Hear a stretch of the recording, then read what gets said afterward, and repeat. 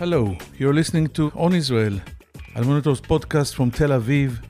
I'm Ben Caspit. Since its founding in 2008, the alternative American Jewish J Street lobby has been overshadowed by the far more powerful and prominent AIPAC pro-Israel lobby.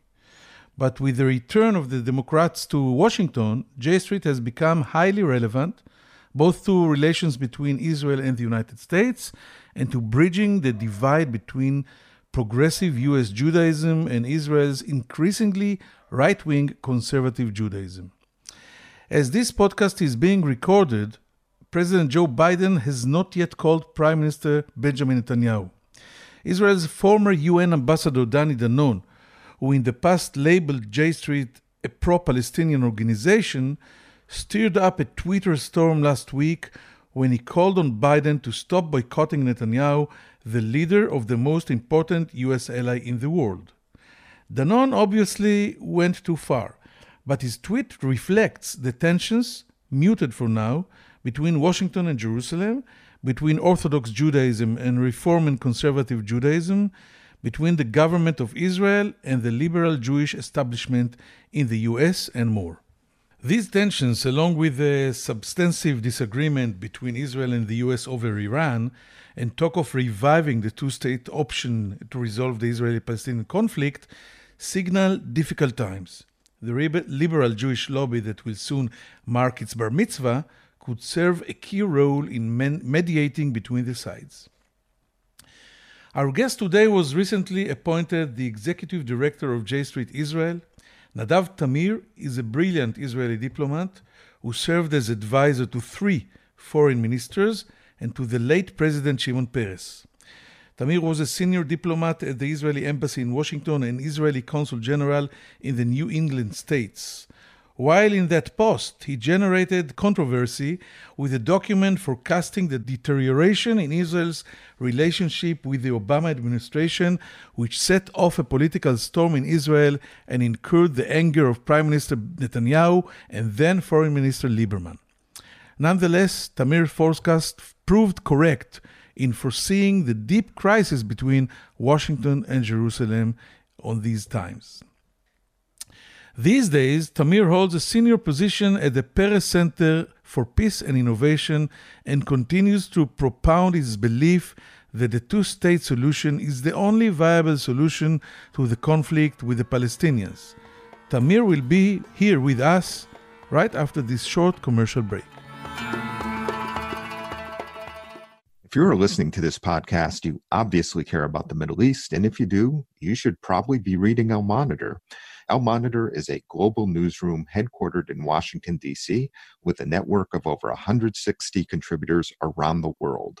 El Monitor offers first-class reporting and analysis from a range of perspectives and an approach that represents the highest journalistic standards, as well as an award-winning commitment to press freedom and independence. If you haven't done so already, visit us at elmonitor.com, check out our articles, and sign up for our free newsletters. There's a lot to choose from, including the Week in Review, an essay that offers unusual insights and forecasts into the region based upon El Monitor's outstanding reporting. And if you haven't done so, please subscribe to our El Monitor podcast on your favorite podcast platform, On Israel with Ben Caspit, and On the Middle East with me, Andrew Parasolidi.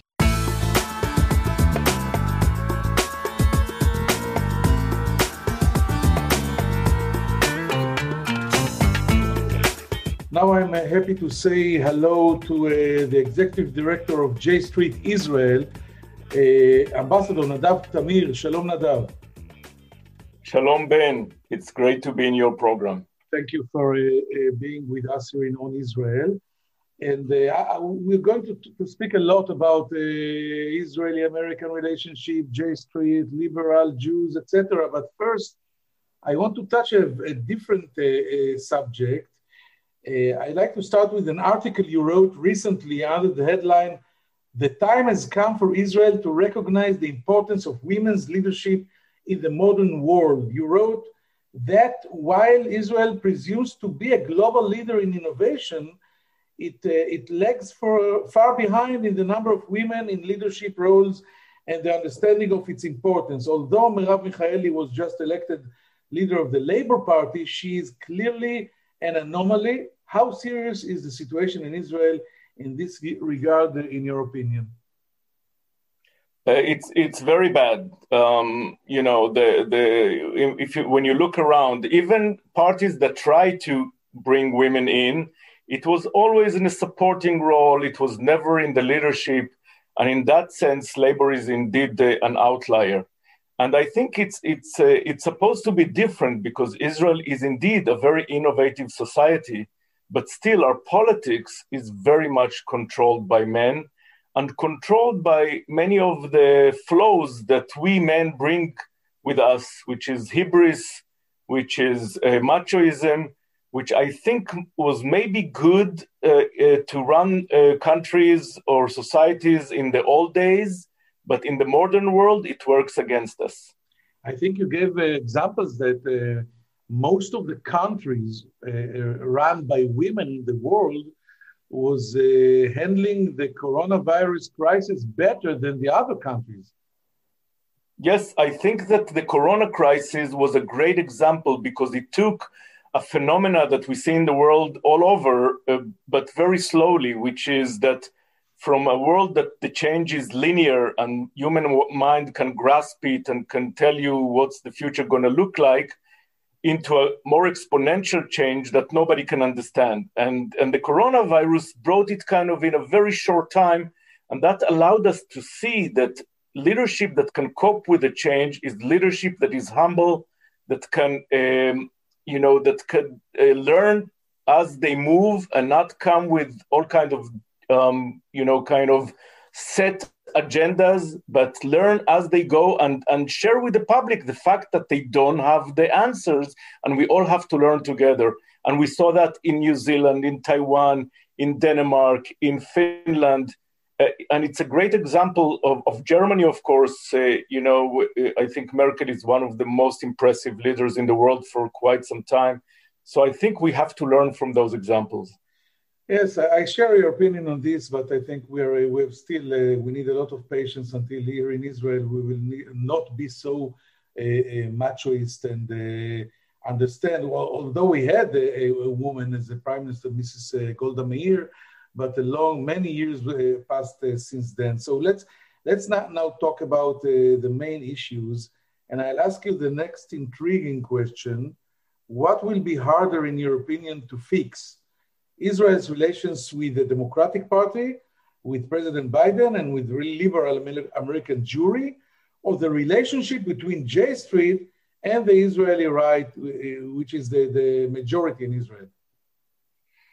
Well, I think you cannot disconnect the two, because if J Street for the last 4 years was not connected at all to the administration, now J Street is one of the only organizations that actually is very much in line with the coming administration. So if Israel wants to have good relations with the American administration, I think good relations with J Street are part of it. But J Street also represent the big majority of Jews who are more liberal and progressive in their views. And it's about time that Israel will understand that in order to be the homeland of the Jewish people, we have to be able to connect with the big majority of the most important Jewish diaspora in North America. Do you think, you know what, I'll ask you this. There is no denying that President Obama's conciliatory policies did not benefit the Middle East. His efforts to forge peace between Israel and the Palestinians failed. The nuclear agreement with Iran that championed drew harsh Israeli criticism, and the US eventually pulled out of it. Do you think the Biden administration will follow Obama's policy, or should we expect to see new Democrats correcting Obama's course? Well, I beg to differ on some of your assumptions. I think history will judge Obama very differently. In terms of the Israeli-Palestinian conflict, he actually did not invest much. He actually, in the first term, when Hillary Clinton was the Secretary of State, he almost did nothing. And later on, it was more John Kerry who said, I can take it, I can do it, I know how to handle Netanyahu. Obama was very skeptic that he could do something, even though, of course, he would love to help Israel get to this two-state solution. In terms of Iran, I think that the agreement, even though not perfect and definitely need improvement, was the best alternative he had at the time. Now, I think that Biden will continue the same strategy in terms of the two-state solution, in terms of using diplomacy in order to prevent Iran from achieving a nuclear weapon. But I think he will learn from the mistakes. After all, he was there for the 8 years of Obama. He was there and was very involved with foreign policy. And I think he will learn from some of the mistakes that Obama did. On top of that, he has a very different character than Obama. He is much more of, the connection, the human connection is much, much better. And, we Israelis, we need someone to embrace us. We need someone to tell us how much they love us. That was not the style of Obama. Obama was much more of an intellectual, and Biden is much more of a people's kind of leader. And he also knows that to raise expectations in terms of the Israeli-Palestinian conflict is dangerous.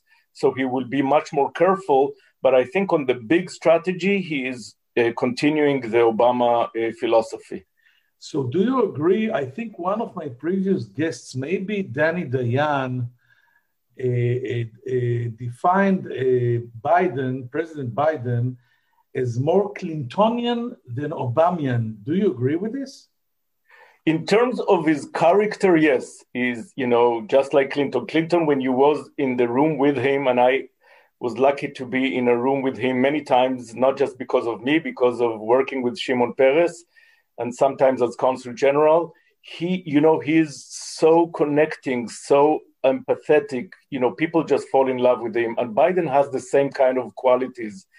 But the difference between them is that Clinton had no experience whatsoever in foreign policy. He was a governor. He had nothing to do with foreign policy, while Biden is maybe the most experienced president in foreign policy after Bush the first, who was the head of the CIA and ambassador in China. Biden, for many years, was running the Foreign Affairs Committee in the Senate. For 8 years, he was vice president of Obama and was very involved in foreign policy. He knows all the world leaders by name. And he, according to the nominations that we saw so far, is bringing professionals to handle foreign policy. So I think he will be much more professional than Clinton in foreign policy. What you think is exactly what makes people in Jerusalem very worried, because the Obama administration still appears to have a strong foreign policy hold in Washington, as reflected in a series of Biden administration appointments. Is that a good or a bad sign for Israel? Well, I know many of the people that were nominated, and I think they're great professionals and also people who care very much about Israel, even though they have very different opinions than the current leadership in Israel. Some of them are actually more centrist. I think Blinken is definitely not part of the progressive side. But some others are more on the progressive side, but I can tell you that all of them are professionals. I think that the fact that for the first time there is an American Arab who deals with the Palestinian issues is a good thing. And in general, I think there is a very good team there, and Israel has nothing to be worried unless we think that the best thing for Israel is to go to a bi-state solution, which is not a solution, but actually an end of Zionism. But if we want to solve the Israeli-Palestinian conflict, if we want to stop Iran from acquiring nuclear weapons, we have the best people in the team, in the Biden administration. Very strange, Nadav, Tamir, because, very few Israelis will say that it's a good thing that an American Arab deals with the Palestinian issue in the new American administration. Maybe this is what makes many Israelis suspicious towards J Street, as maybe not so pro-Israel as a pro-Israeli lobby should be. Well, I was a diplomat all my life, and I know that the only way. Thank you. And I know that the only way to achieve progress is to be able to see things through a win-win formula rather than a zero sum. And I think that one of the reasons why America failed to help Israel achieve a solution with the Palestinians was the fact that they were not able to really emphasize with the Palestinian issue. Now, I'm not talking about Hamas. I'm talking about the Palestinians who believe in two-state solution and who want to solve it for their own reasons as well. So I actually believe that to have people who know both sides, who could speak Arabic, is helpful. And I believe that we should have more people like that in the Israeli administration as well. We will wait and see, as we are saying. What should, in your opinion, Netanyahu make of the fact that Biden has still not called him after almost 4 weeks? I think it's almost a month now in office. As I recall, Obama called Netanyahu 4 days after his inauguration, and Trump, I guess, 3 days. What is happening here? Well, I think that Biden he wants to kind of let us know that it wasn't a good idea to take America for granted. And we have to remember who is the superpower here, which is not a bad lesson for us. He will call us, and he will be a very pro-Israeli president, I have no doubt, and his record shows it clearly. But I think that the fact that Israelis think that they could run Washington and they could tell America what to do with Iran and what to do with China is over. And I believe that it's good for Israel that we will have a leader that is well respected and is taking America to be the head of the free world and a superpower rather than the third world country, which Trump did in the last 4 years. So I think maybe, some people would hope for warmer relations with Netanyahu. But first, Netanyahu will have to prove if he is still the prime minister here after the next elections, and you know about that better than me. What are his chances? But I think that the lesson is, remember who you are, remember the size, and remember that as much as we're pro-Israel, we run the show here and not you. And I think it's a very humbling lesson for all Israelis. So you don't think it's I hear all the American speakers saying things about his agenda, and he's starting in the most serious and important issues. That the immediate crisis and the Middle East is not there. You think it's a lesson that we're learning now, and I know what I remember the 2015 trip of Netanyahu to the Congress to speak behind the back of President Obama, and I recall now that Biden was the head of the Senate as a vice president, and it was a huge humiliation to the Obama administration, including Biden. And I now also recall the 2010 trip of Biden to Jerusalem, while in the middle of the event, there was an announcement about building a new 1,600 units in Eastern Jerusalem. So maybe Biden is starting all over again. He's doing a restart, and maybe is teaching Netanyahu the lesson in advance. First of all, it is true that the Biden administration has some priorities that are not exactly us. He has to deal with amazing domestic issues, but also in terms of foreign policy. For quite some time, it's not just Biden. America understands that the Middle East should not be the major interest of their foreign policy because they don't rely on Middle East energy anymore, and all their interventions in the Middle East were a catastrophe, whether it's going all the way in Iraq or leading from behind in Libya or doing nothing in Syria. Nothing really worked. So they understand that there are issues where they could make a difference much more than the Middle East. China, Russia, rehabilitating the relations with NATO, climate change, which is a very big priority. And unfortunately, most Israelis don't understand that climate change is so much more dangerous than the coronavirus, but we always see just, what's in front of us and not what's the future holds.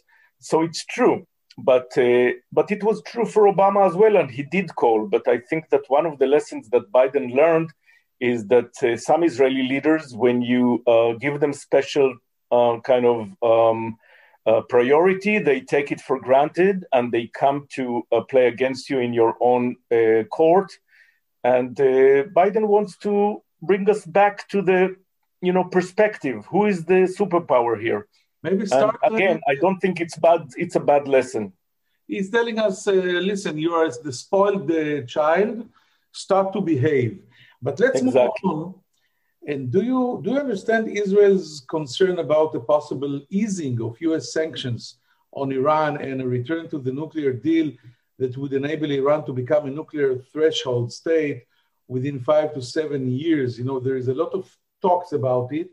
The chief of staff, General Aviv Kochavi, spoke about it 2 weeks ago, and it was not a good sign, talking about the future relationship between the Biden and Netanyahu administrations. What do you think about this issue? Well, first of all, I think that there is no way to change Iran's policy without diplomacy. I think that also, if you look at the facts, if you look at the reports of the Organization of Atomic Energy, the International Organization of Atomic Energy, you see that since Trump withdrew from the JCPOA, Iran achieved around 12 times more enriched nuclear uranium, and many more centrifuges are being restored, and another site is being handled. So, the fact that the Iranians suffered because of the Trump sanctions did not cause them to change course. You have to remember that the people that suffer are the people on the streets. The Revolutionary Guards are not suffering because they know how to get to the resources. And in order to change course, we need diplomacy. In order to get to diplomacy, we first need to go back to the situation before, and then to create a big effort, international effort, to improve the deal, because the deal was not perfect, and Obama people knew that it's not perfect. And definitely now that some years went by and the sunset provisions are much closer, it has to be improved. But you cannot improve it without diplomacy. The idea is that you could either strike Iran by force, or that just unilateral sanctions will change course, are just a pipe dream. It's not going to happen. And that's why, if we look at reality, we need to get back to diplomacy. And why did the chief of staff, Aviv Kochavi, said what he said? I don't know. I have a lot of respect to him. I think he's a brilliant guy, and also one of the alumni of the Great Wexner program that I'm very proud to be in. But I think that there were some maybe other reasons why he spoke this way, because from my knowledge, which is very based on facts, most of the security people in Israel at the time thought that even though the agreement is not perfect, it's the best alternative at the moment. Yes, and I think I agree with you on this. What is J Street's position on the Trump administration's move of the U.S. Embassy to Jerusalem, its recognition of Israeli sovereignty over the Golan, and legitimization of settlements? So first of all, in terms of Jerusalem, they're not going to move the embassy back to Tel Aviv. I think they realize that that treating Jerusalem as if it's not the capital of Israel was anachronistic, and it was the right move. But they will send a clear message that the embassy to Israel is not going to handle the Palestinians, and give clear messages that eventually they want to see another American embassy in Jerusalem for the Palestinian capital. It's not going to happen right away, but I think that they will try to create another arm, maybe renew the consulate to deal with the Palestinians. In terms of the Golan Heights, they understand that in the situation right now in Syria, it's not relevant to speak whatever about. Secretary Blinken just said, that Israel needs the Golan Heights to its security, and but he not speak about the far future. The legal issues are problematic because Biden wants to go back to a rule-based international policy where United States could play a role. We have to remember they are a global power. They have to deal with Crimea when it comes to Ukraine and Russia. They have to deal with Taiwan, with other issues where just legitimizing annexation is problematic.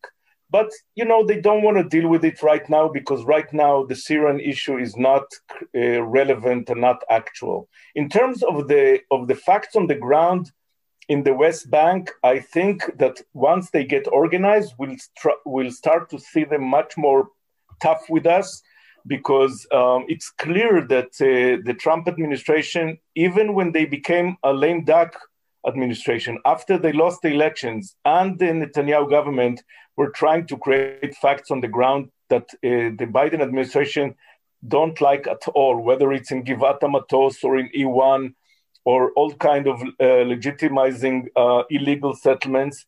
And as soon as they will be organized, we will see a very tough position from them against those things that will make it much harder to get a two-state solution once they will be able to go back to negotiations.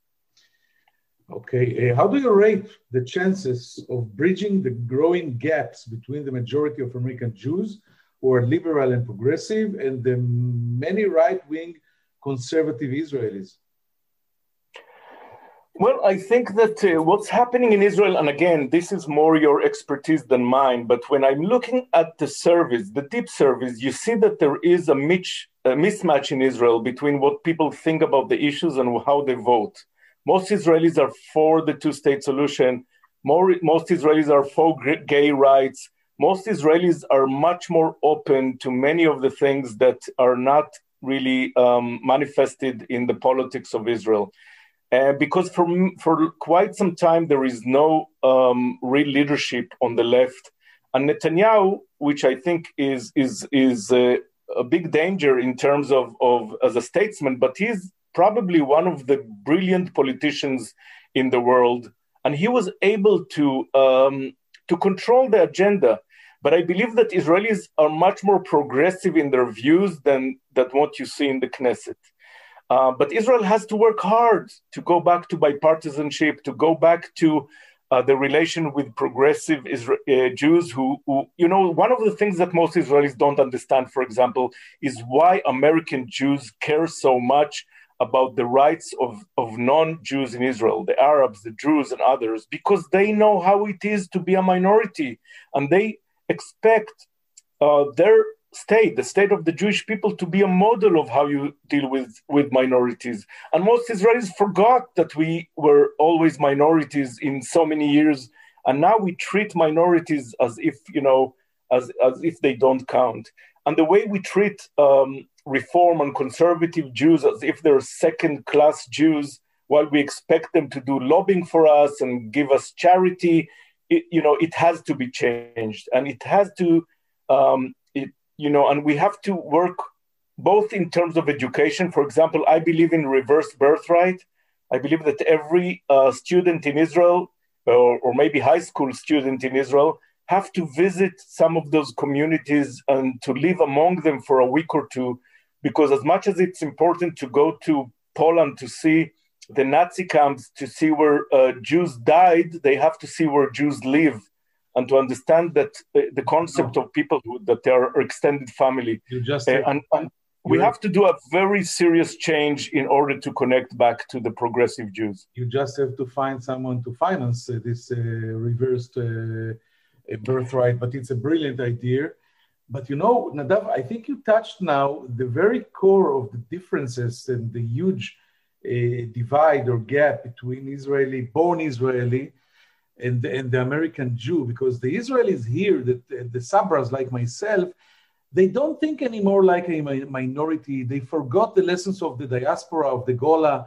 They think like, people with sovereignty on its land. So they don't feel what you just described, that we are 2,500 years, we enjoyed living in other people's lands. So I think this is the existential gap between us.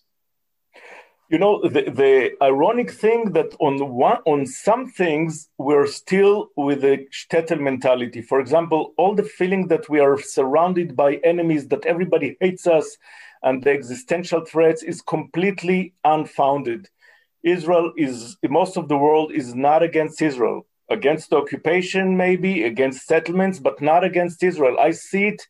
When I speak to Chinese, even when I speak to Europeans, they love and admire Israel. They just have issues with the occupation. So we still live in a shtetl mentality, as if we are still out there, in either in small villages in Eastern Europe or in Arab countries on the one hand. And on the other hand, we feel that we are now the kings of this land and we don't have to care about anybody else. So I think, again, it's part of the poison that we got from our leadership for so long, that they use our fears, the authentic fears of Jews, that based on our history, in a manipulative way, in order to put aside those liberal and progressive values, that we have to be the model for the world, how to do a country that's based on human rights and minority rights.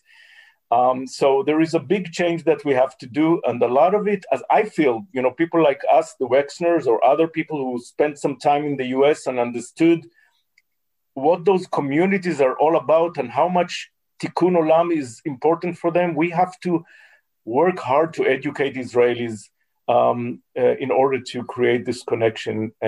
Because this is what we meant to be, the homeland of the Jewish people. We can't ignore them.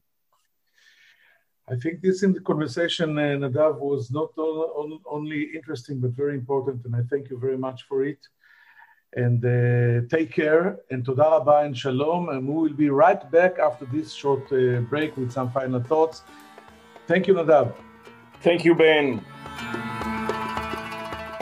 I'm Andrew Parasiliti, president of the award-winning media news site El Monitor, where we cover the Middle East with some of the best reporters and columnists anywhere.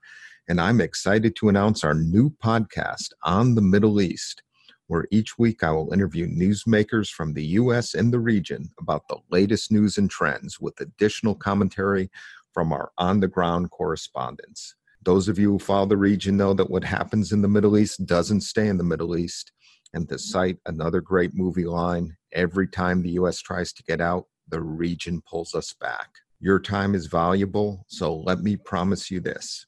You will learn something and you will never be bored, because each week we'll be talking with and listening to those leaders who are making the news and shaping the trends in this critical and fascinating region. So please subscribe to On the Middle East with me, Andrew Parasiliti.